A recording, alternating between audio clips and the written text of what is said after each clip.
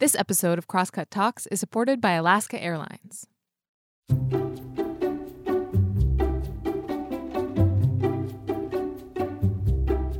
Hey, welcome to Crosscut Talks. I'm Mark Baumgarten, the managing editor at Crosscut, and today we're talking about a revelation and how new knowledge about the past can change the conversation and maybe the course of a country. The revelation here, though, is something that was hidden in plain sight. All Americans, more or less, understand that slavery is a part of the American story. But until a few years ago, slavery's fixed place in the American imagination had rarely been expanded on or challenged, in the popular consciousness anyway.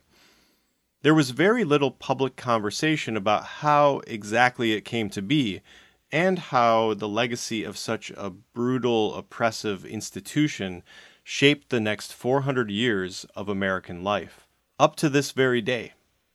That all changed with the publication of the 1619 Project, a massive work of journalism created by today's guest, Nikole Hannah-Jones. Launched by the New York Times in 2019, the project puts Black Americans at the center of the American story, starting with the arrival of the White Lion, a ship that carried captive Africans to the shores of what would become the United States in 1619, a year before the Mayflower. The project has become a major text for the racial reckoning that has unfolded in the years since, and it's been met with severe resistance from some quarters. And it's not done. Hannah-Jones published a book version of the project last fall and is currently at work on a documentary series based on the project, all of which she explores in this conversation with University of Washington professor Christopher Sebastian Parker, which took place in early May in front of a live audience at Town Hall Seattle as part of the 2022 Crosscut Festival. I want to add here that this is a serious conversation, but it's also, at times, a really fun conversation. You can sense Hannah-Jones feeding off the crowd. There's a lot of goodwill in the room. And it's worth noting that this is the first time in 3 years that we've had a crowd for a festival session. And it's really something special to hear people in the room responding to Hannah-Jones's insights. This conversation, and all other conversations on the keynote track at the 2022 Crosscut Festival, is sponsored by BECU, which would like to share the following message. BECU believes that every forward thinker deserves added momentum, so for over 85 years they have offered financial services and support to the community. Members have access to local financial centers, over 30,000 ATMs through the co-op network, and online resources. BECU is a member-owned credit union that puts people over profit. Learn more at becu.org. Federally insured by NCUA. I hope you enjoy the conversation. Oh, and one other note, this talk does contain some profanity. If you have any feedback, please send it to talks@crosscut.com. Okay, on with the show.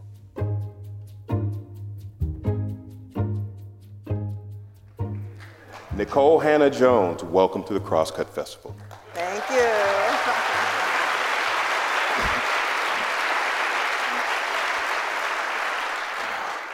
All right, so now that we are officially on CP time, we had a little discussion about that backstage. It wasn't us, we were on time. So I'd like to start with a recent exchange you had with Chris Wallace on the subject of democracy. And basically, you made a claim with which I completely agree, that absent Black folks, we wouldn't have a democracy. Can you elaborate on that, please? Okay, that's going to be a whole lecture. So please, we're only going to get one please. question. Honored to be on stage with you. Thank you, everyone, for coming out. I know there's not much else to do in Seattle anyway, so just playing. Just kidding. I mean, we're going to start out spicy, so let's just... Hey, wait a minute, Nicole. This ain't Portland, right? This is not Portland. That's not dissing me. I got the hell out of Portland. So anyway, it is good to be back in the Pacific Northwest to visit.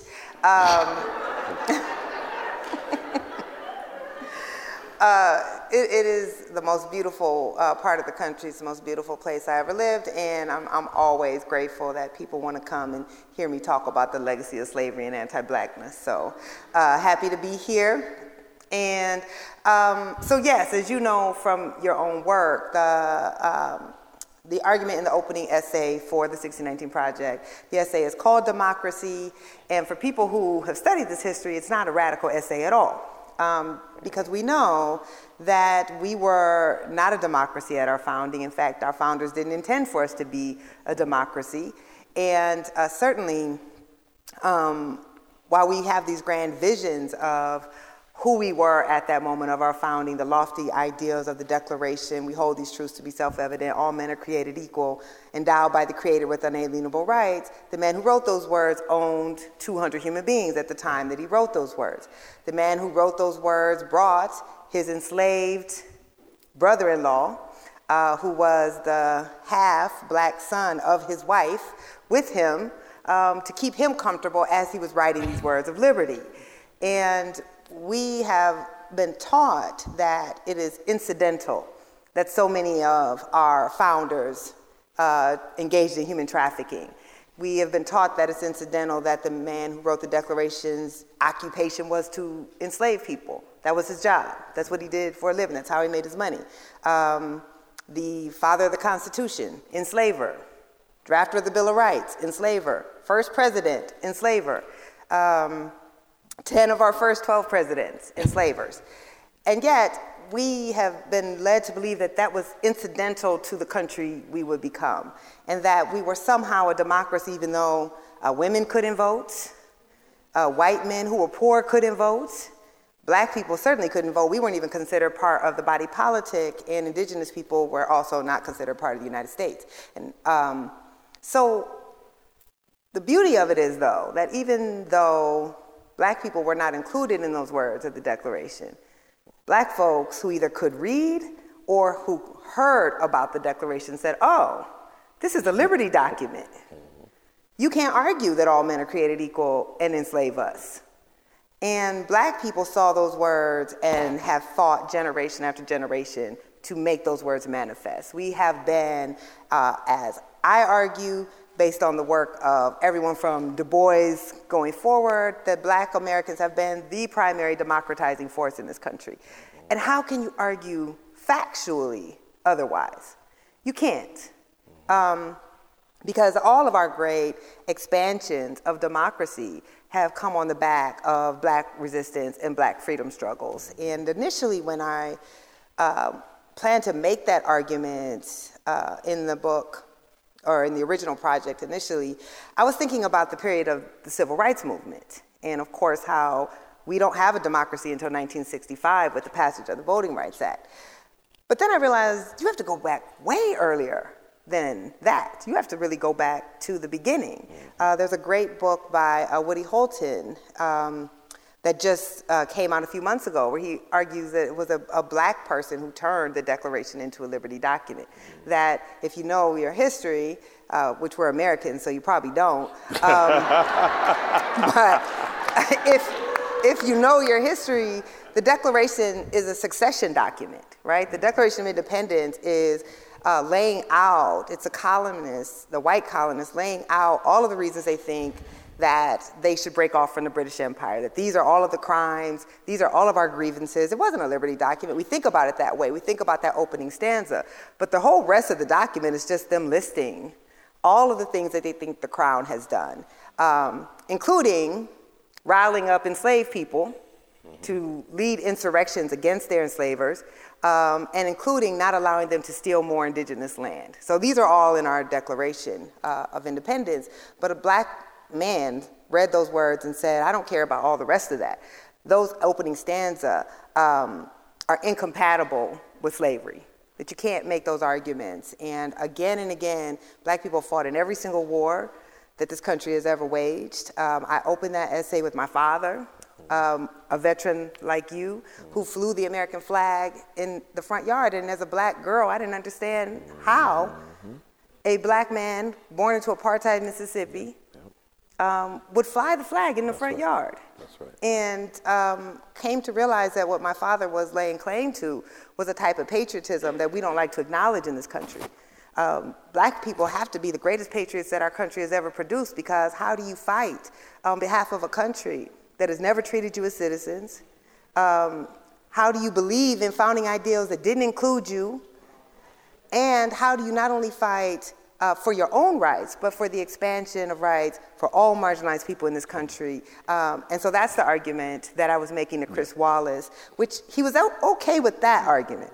What he wasn't okay with, of course, was imagining that all of these great men of the greatest generation, the World War II generation that we like to think of as helping to save democracy in the rest of the world, were violently suppressing democracy at home for black Americans. And black Americans were going abroad and fighting to liberate others, and then coming home and being lynched for wearing their uniform. And this is how we have to think about America, is with all of that hypocrisy, complexity, that nuance, and holding in our head, you know, he said, yes, our government was racist. That's what he said. But those individuals couldn't have been racist. Except the people are the government, right? And the man who lynched Emmett Till was a World War II veteran. The man who shot Medgar Evers, assassinated Medgar Evers, World War II veteran, right? And we have to be able to hold both of these truths, or all of these truths, in our head at the same time. But what I'm really trying to argue, I know, see, I told you it's going to be the whole lecture, is how would we think differently about black Americans if, instead of always engaging us as a problem that needs to be resolved, as problematic people, right, who need to be fixed, if you center us as actually the perfecters of our democracy, the people who actually have believed in our country's highest ideals, so much so that we join the service at the highest rates of all racial groups. So you think every time you hear a statistic about black disproportionality, out of wedlock births, poverty, crime, you hear all these stats about how we're disproportionately represented, but you never hear how we're disproportionately represented in those who are willing to lay down their lives and die for their country. You never hear that.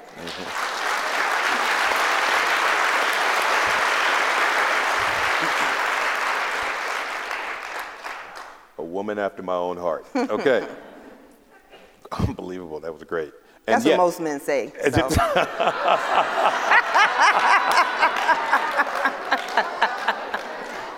I came to have a good time. We can talk about, we can talk about heavy subjects and have a good time, right? We got to start it in the green room, y'all. We got to start it in the green room. I shouldn't have had that second glass of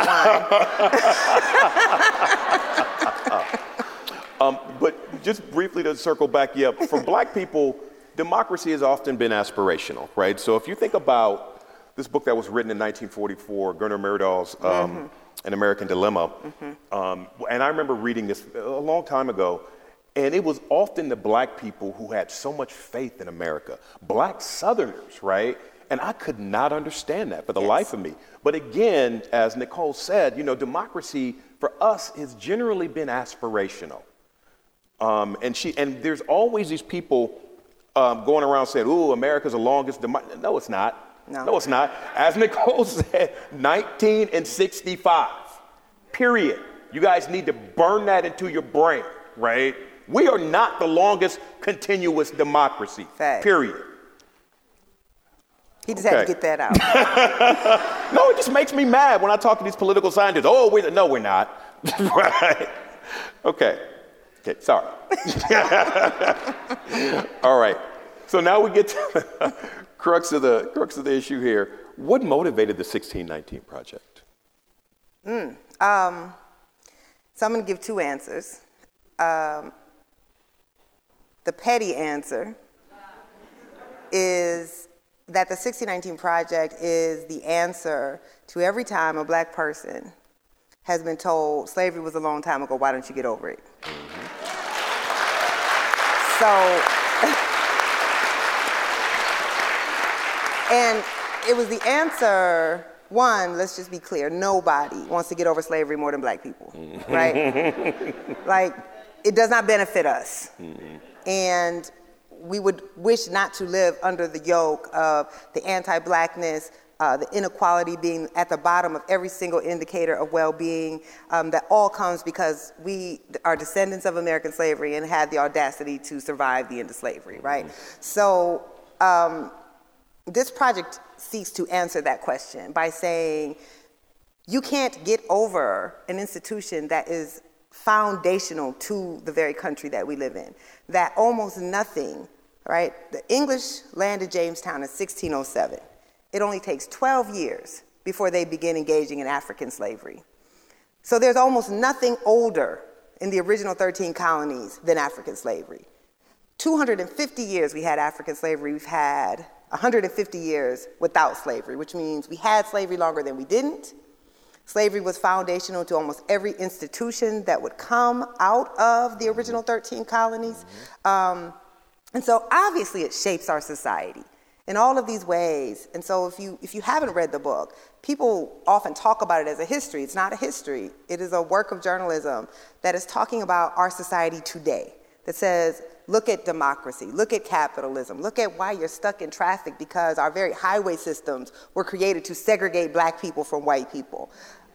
The American diet, healthcare, that all these areas of our lives are being shaped by the legacy of slavery and the anti-blackness that rose up to justify slavery, even when we don't acknowledge it, that this foundational institution is shaping our society, it is ordering our lives, our most vexing tensions, our, all the ways that we're exceptional in ways that we shouldn't be proud. We're the most carceral nation in the world. In the world. We are the most unequal society in the history of the world. We have great wealth and the highest rates of poverty of any of the Western industrialized nations that we like to compare ourselves to. We're the only one of the Western democracies where whether you can go to the doctor or not depends on if your job offers you health care. No universal child care. The only one of these societies where a woman has to go back to work in 6 weeks after she has a baby because she doesn't get any income. All of these things can be traced back to slavery. And so it's shaping our society, but we're not acknowledging the way that it's shaping our society. So that is why I wanted to produce this project. I came across the date 1619 when I was 16 years old in high school. I grew up in Iowa, a very cosmopolitan, diverse state.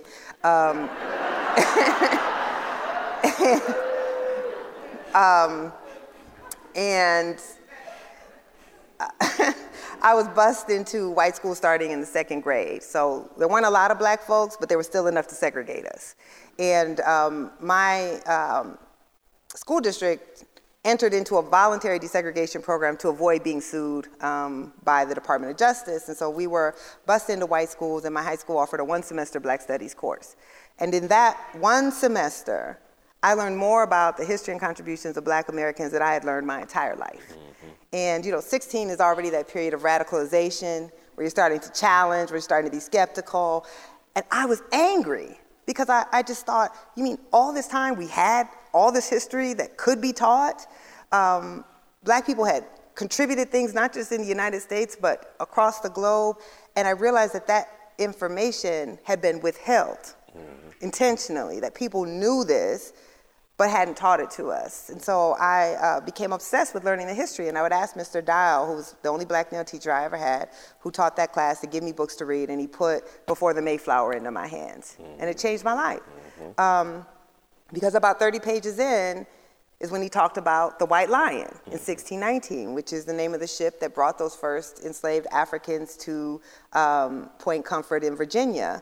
And then I realized what the cover of the book was talking about. I thought Before the Mayflower was talking about Africa, but Before the Mayflower was talking about an American history.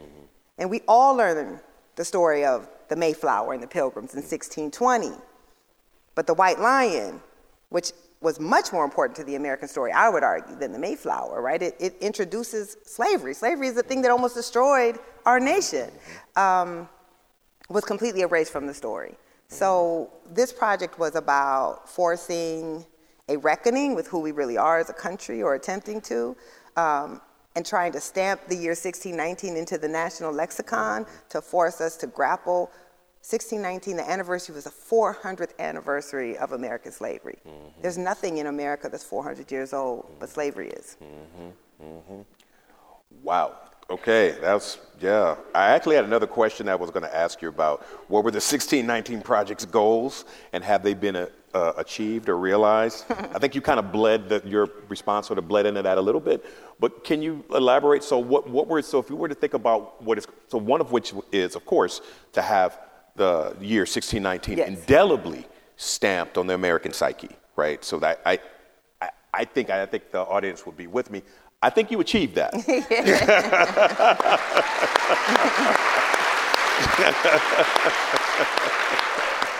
Yeah. So are there any other goals? Yeah. Yeah. I mean, that was, I remember when I pitched the project, and my editor asked me what was the goal, and that was the goal. And it seemed ridiculously aspirational at the time, that you could produce a work of journalism that could actually force a date and a moment into the national psyche.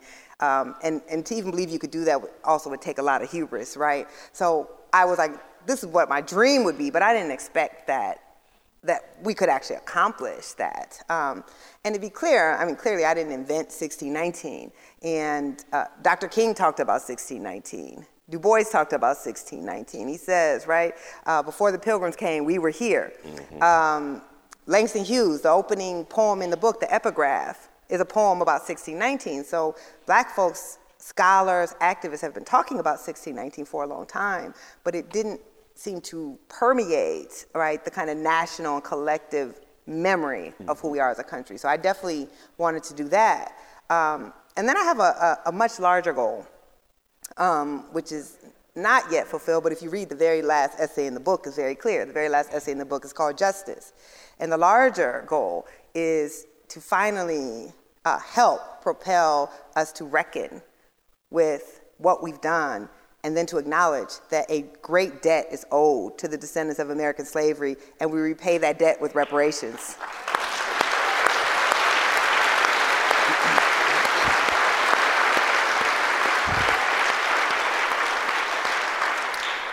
So if you permit me, I want to follow up on that. Do you think if the orange orangutan had not been in office when you published the 1619 Project? I don't know who you're talking about. Who you talking about? Number 45, right? I won't say his name, right? Number 45. Would it have resonated as much, do you think? I mean, just speculate on that. No. Okay.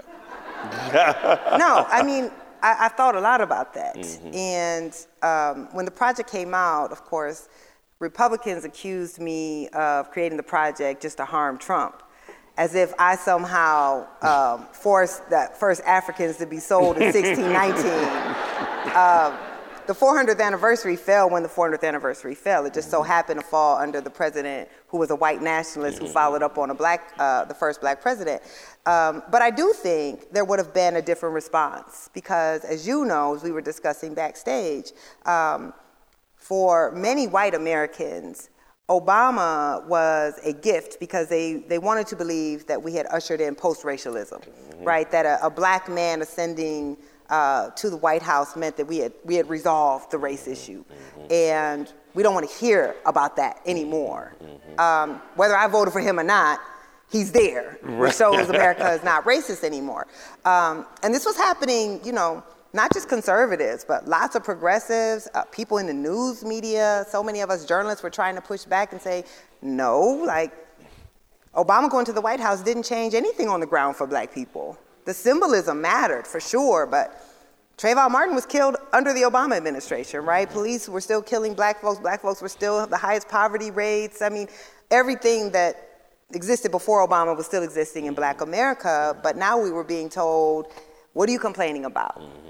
So I think had you tried, had to publish the project under the Obama administration, if the anniversary had fallen then, folks would not want to be talking about slavery.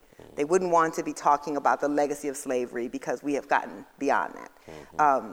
But of course, what happens in America is what always happens. There's racial progress and then there's racist progress. And we get Obama and then we get a white nationalist. And suddenly all these folks who thought Obama had ushered in a new era of post-racialism were having to question, well, how does the same country do these two things back to back? And so they were looking for answers, and the 1619 Project gets published in that moment. Okay, thank you. What would you say to having spoken with you, spent some time chopping it up with you backstage, I know what you would say, right? But I'm just going to ask this question anyway for them. What would you say to those who say that your work has only deepened the polarization in an already polarized country? Go fly a kite, like something like that? So it's always fascinating to me how people take silence as being peace, right? So somehow, if this project didn't exist, we wouldn't be polarized. That if Black people don't talk about the truth about our country, if we can continue to live in the fiction of a country whose history we've learned that doesn't actually exist, right? The history we've learned about America, that country does not exist. It has never existed. And that's not polarizing, right? The lies, the omission, the manipulation of nationalism, that's not polarizing. But speaking the truth is. So, of course, you know what I would say to that. It's bullshit and it's tired. Right.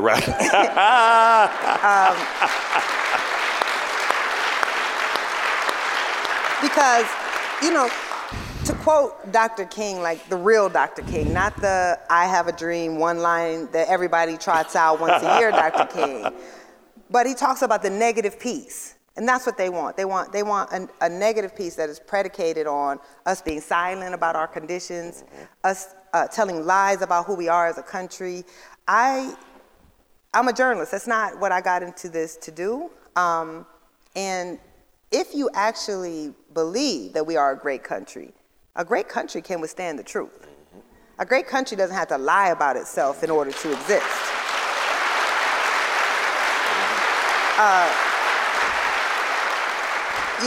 Du Bois says it best. He says nations do great and nations do terrible things. And we have to own all of that. And I don't get the idea that if we are suffering in silence, that is how we unite. We are not a united country. We have never been. And even when we talk about this idea of democracy, what we were was an ethnocracy, right? We were a democracy for white Americans. And this idea that we had less polarization in our politics, as you know, I always hate when I start talking to somebody's area of expertise. He's a political science. But they were predicated on exclusion. So yes, we had less polarized politics in the 1950s. I wonder why. Right? When you can exclude Black people from voting, when you can exclude brown people from voting, when you can disempower women, when you don't have to deal with all these people whose politics are different than yours and whose perceptions about America and their wants are different from yours, and it's only white men ruling, yes, you might not be as polarized. But that's a negative piece because you only get that veneer of tranquility by the violent suppression of us. And you want us to just remain hidden and invisible in our suffering. And I refuse to do that. That's right. That's right.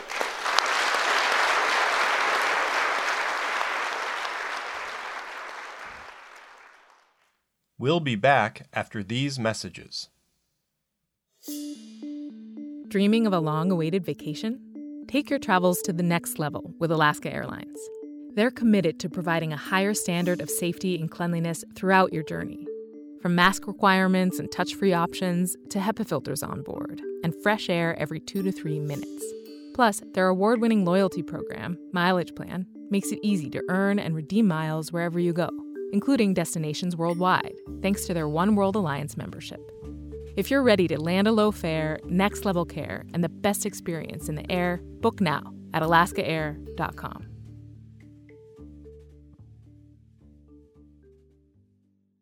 When you think about institutions that are like a Langston Hughes Performing Arts Institute, the building, when you think about the Northwest African American Museum, when you think about the James and Janie Washington, when you talk about a Black Arts West and how they play into the community, it is the places that have helped community come together when no one else could, right? Those are places that have allowed for marginalized groups to come together and tear down the walls of not being your authentic self. Being a storyteller, Sharon Williams was able to capture what I'm trying to do with season 1 of the Black Arts Legacies podcast beautifully, so I had to let her tell it. I'm Brooklyn Jamerson Flowers, and this is season 1 of the Black Arts Legacies podcast, a show from Crosscut exploring the history and ongoing impact of Black art and artists in Seattle. I just moved to Seattle, but in talking with Black artists, several spaces came up time and time again as critical to the legacy of Black arts here. So that's what this season is about. The Langston Hughes Performing Arts Institute, the James and Janie Washington Foundation, the Northwest African American Museum, and Black Arts West. Through conversations with artists and other people heavily involved in these institutions, we'll discuss how they were built, their value to the lives of artists, and what the future holds for each. You'll find a new episode every Wednesday in June, so hit that subscribe button wherever you listen and get hype. I know I am. So, as many of you know who have read the 1619 Project or followed the aftermath, there has been like a really, to borrow a term from my colleague here, violent reaction to the publication of the 1619 Project. And so we spoke about this briefly backstage, about sort of like, so I guess my question is like, what, if anything, about the ensuing backlash wasn't anticipated? Much of it.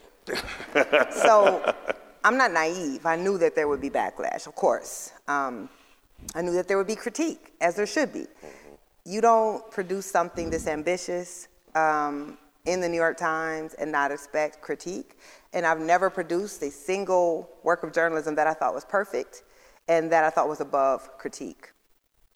So I expected that. And then, of course, you don't argue in the New York Times that we were founded as a slaveocracy and not a democracy, that our founders were grave hypocrites who didn't actually believe in the words they wrote, but Black people did, and we're the perfecters of the democracy, and we're the true founding fathers of this nation.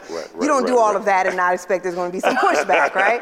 So I knew that, and frankly, had there not been pushback, the project would have failed, because we weren't trying to tell a comforting narrative of America. We were centering the people who have been forced to the margins. We are centering the people who have been treated as the bottom and saying, actually, these are the truest Americans, because you wrote the words and had the power to implement them and chose not to. We had no power, and yet fought, right, to democratize this entire country and died generation after generation to do so. So I knew there would be pushback for that. Again, even though, like anyone who has studied the field, it's not radical. It's based on 6 decades of scholarship, much of it done by Black scholars, but not all of it. It's not radical. So what I didn't expect, though, was the intensity and the duration. I certainly didn't think the President of the United States would come after the project.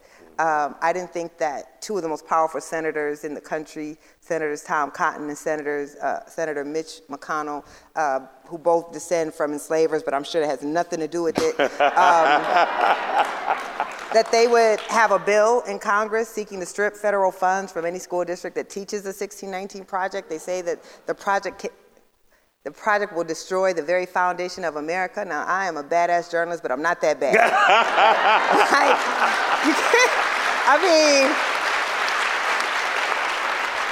I believe in the power of journalism, but if a single work of journalism can destroy the very foundation of the country, that country's not that strong in the first place.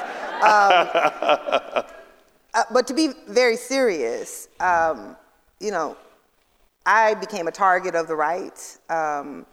Fox News, other right-wing media, threats to burn down my mother's house, a severe targeting for the work, because when Donald Trump and his sons and members of his administration go after your work in that way, and these are people who stoke violence, then people threaten you with that violence. And right now, there are 38 states that have either passed laws against the 1619 Project, prohibiting it from being taught, or against what they're calling critical race theory, but we know is just anti-history and anti-blackness. 38 states, it's more than half of the states that are passing or considering those laws. It needs to be said, healthy societies do not ban books, and they don't ban ideas, they don't pass laws. So,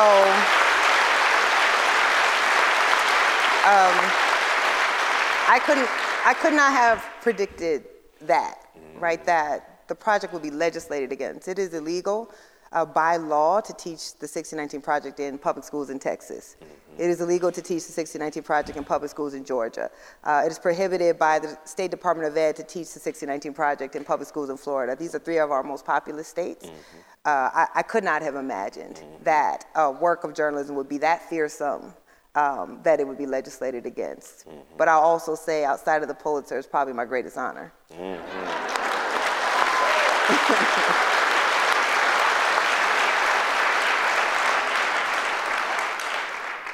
So can you comment briefly on, there was you know, what happened with the fallout from the progressive historians, yes. the 5 that we discussed, and then there was another one who was a fact checker, who happened to be a black woman at Northwestern. And so can you talk a little bit about like how you responded to that? Because I'm kind of sure, I'm thinking that you kind of expected something like that from the Sean Valences of the world and stuff like that, right? But from this black woman, I mean, so how did that, like, how did you like process that, for lack of a better term? So first I want to deal with the 5. If you don't know the story, 5 historians that many consider to be progressive historians circulated a letter. Well, first they tried to get other historians to sign on to it, disputing certain facts in the project, disputing the overall framing of the project, claiming that there were factual errors in the project. And when they couldn't get other historians to sign on to it, we actually published the letter in full at the New York Times, really detracting from the project. And the key things were, we were wrong about slavery and the American Revolution. We accused Lincoln of being racist. Oh. Who wanted to send us back to Africa? That's right. That's not racist, though. That was for our best interest. Which we actually don't. I don't accuse in the essay Lincoln of being racist, but I do say he didn't believe in black equality, so you take that how you want. Anyway, so I wasn't expecting. I expected critique. I knew that there would be historians. One, we do different type of work, right? What historians do and what a journalist do is not the same thing. Historian will never write an essay spanning 400 years. They don't make big sweeping claims, right? They do work that is very incremental, that's very tight, the rhetoric, they don't use rhetoric, they try not to. So we weren't doing the same thing, and I knew that there were always going to be some historians who were like, I think that argument was too strong, I wouldn't have connected these two things, and that is fine, because that's what historians do all the time, right? Historians publish something, and then other historians will publish an article critiquing what was published, all within the realm of what I expected and what should happen. But these historians didn't do that, right? They didn't contact me and say, I think there's an error here, you should correct it. They tried to secretly discredit the project. They tried to circulate a letter, whom other historians leaked to us, right? In order to discredit the project. So we have to separate real critique and why would you respond in that way? To this day, none of those historians have ever reached out to me. Wow. They went to my bosses, and they went to, frankly, white men at the New York Times who didn't even work on the project. Right. But not to me. Right, right. And this is the thing that I think is important in the Pacific Northwest, which is you can be progressive on everything but race. Boom! Boom! Okay? So they are progressive. They are progressive, but historians are like journalists, and are like anybody in this room. They're human beings. And we want to think of the field of historiography as a science, but it's not. Mm-hmm. And there are many progressive white historians who are just invested in the idea of American exceptionalism. Right. If you look at this is going to get way too granular for most of y'all, but if you look at the field of early American history, it is not diverse. Because black scholars who wanted to focus on slavery, who wanted to focus on the hypocrisy of our founding, couldn't rise up in the ranks. They were stopped by the gatekeepers who also want to protect this idea that we are a fundamentally good nation founded on great ideals and principles. That's right. And downplay what slavery meant. So that was what that critique was about. Now, I have owned up that I wish in my language about the period of the American Revolution, I had been more precise with my language, that by not being as precise as I should have been, I opened the door for the type of critique that allow people to try to discredit the project. And in the book, I've read 10 books just on the American Revolution. That section is now expanded to be twice as long.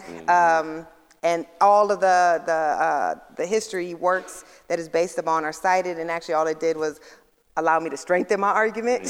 So our argument's actually more powerful than it was before, and I know more than it was before. But then there was the black historian that you're talking about. And I won't lie, that one was actually sort of devastating because she published an article in Politico. I didn't know that she was a fact checker on the project. She never told me that she had an issue, and instead she published a piece that has been the most used piece against the project because people want to discredit the project when they can say a black woman said, you did this, right? Then it gave them a certain power of authority over the work of the project. And I just wish, this is what I'll say.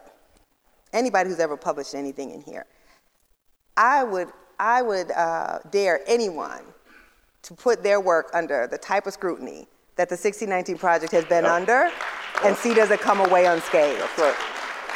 That's right.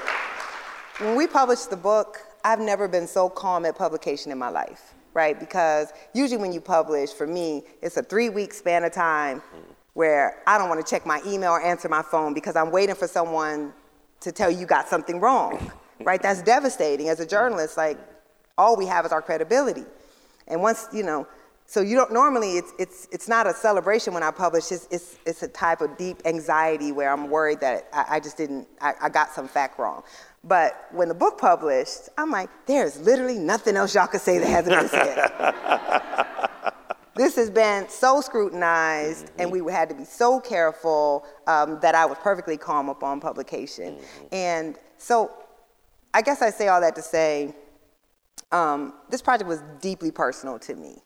I cared a lot. I gained like 20 pounds working on this project. When people say, what was your self-care? I was like, drinking and eating.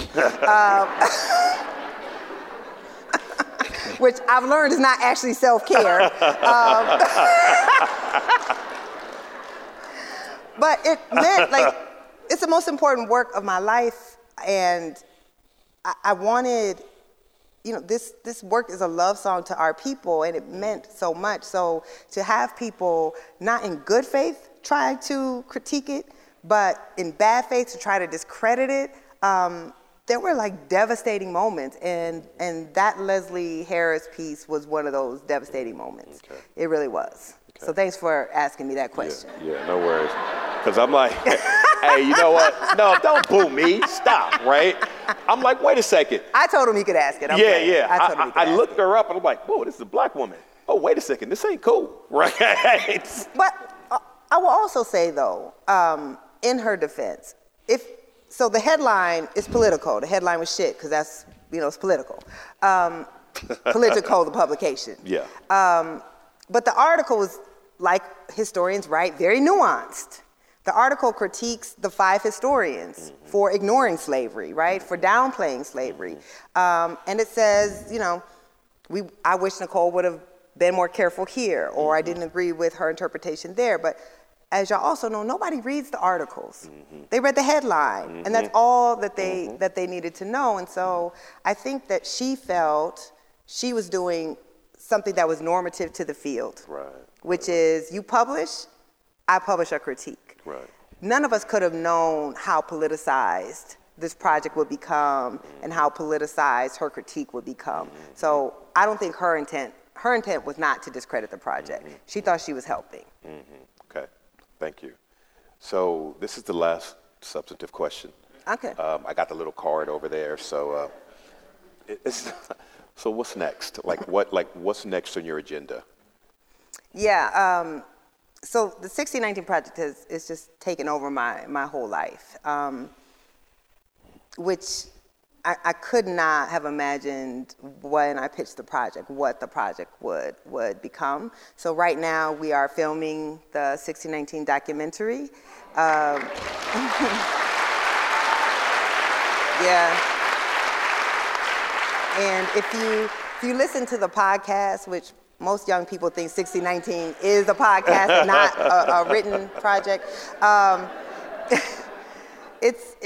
The documentary is a 6-part series, and it's going to air on ABC and Hulu, and I'm very excited about that. So I'm spending most of my time these days working on the documentary. All right, yeah, unbelievable.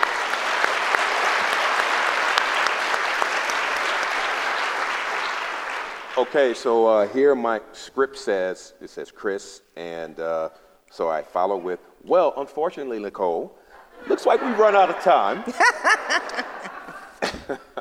Thank you for joining us at the Crosscut Festival this year. It's been a pleasure, and thanks to all of you who joined us tonight. So let's give Nicole a hand.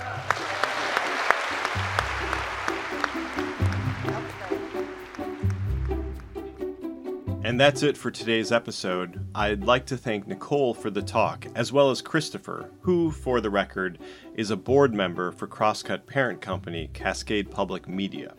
If you enjoyed this conversation and would like to attend another one like it, go to crosscut.com/events. That's where you'll find all of our upcoming events. This episode of Crosscut Talks was produced by Sarah Bernard and engineered by Rusty Bacall and Victoria Ralph. The event was produced by Jake Newman and Andrea O'Meara, and Ann Krisnovich managed our audience engagement. You can subscribe to Crosscut Talks wherever you listen, and if you like the show, please review us. It helps other people find us. For the latest political, environmental, and culture news from the Pacific Northwest, visit crosscut.com.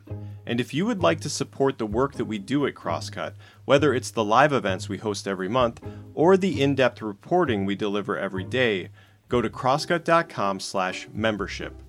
In addition to supporting our journalism, members receive complete access to the on-demand programming of Seattle's PBS station, KCTS 9. Crosscut Talks is a product of Cascade Public Media. I'm Mark Baumgarten. We'll be back soon with another conversation.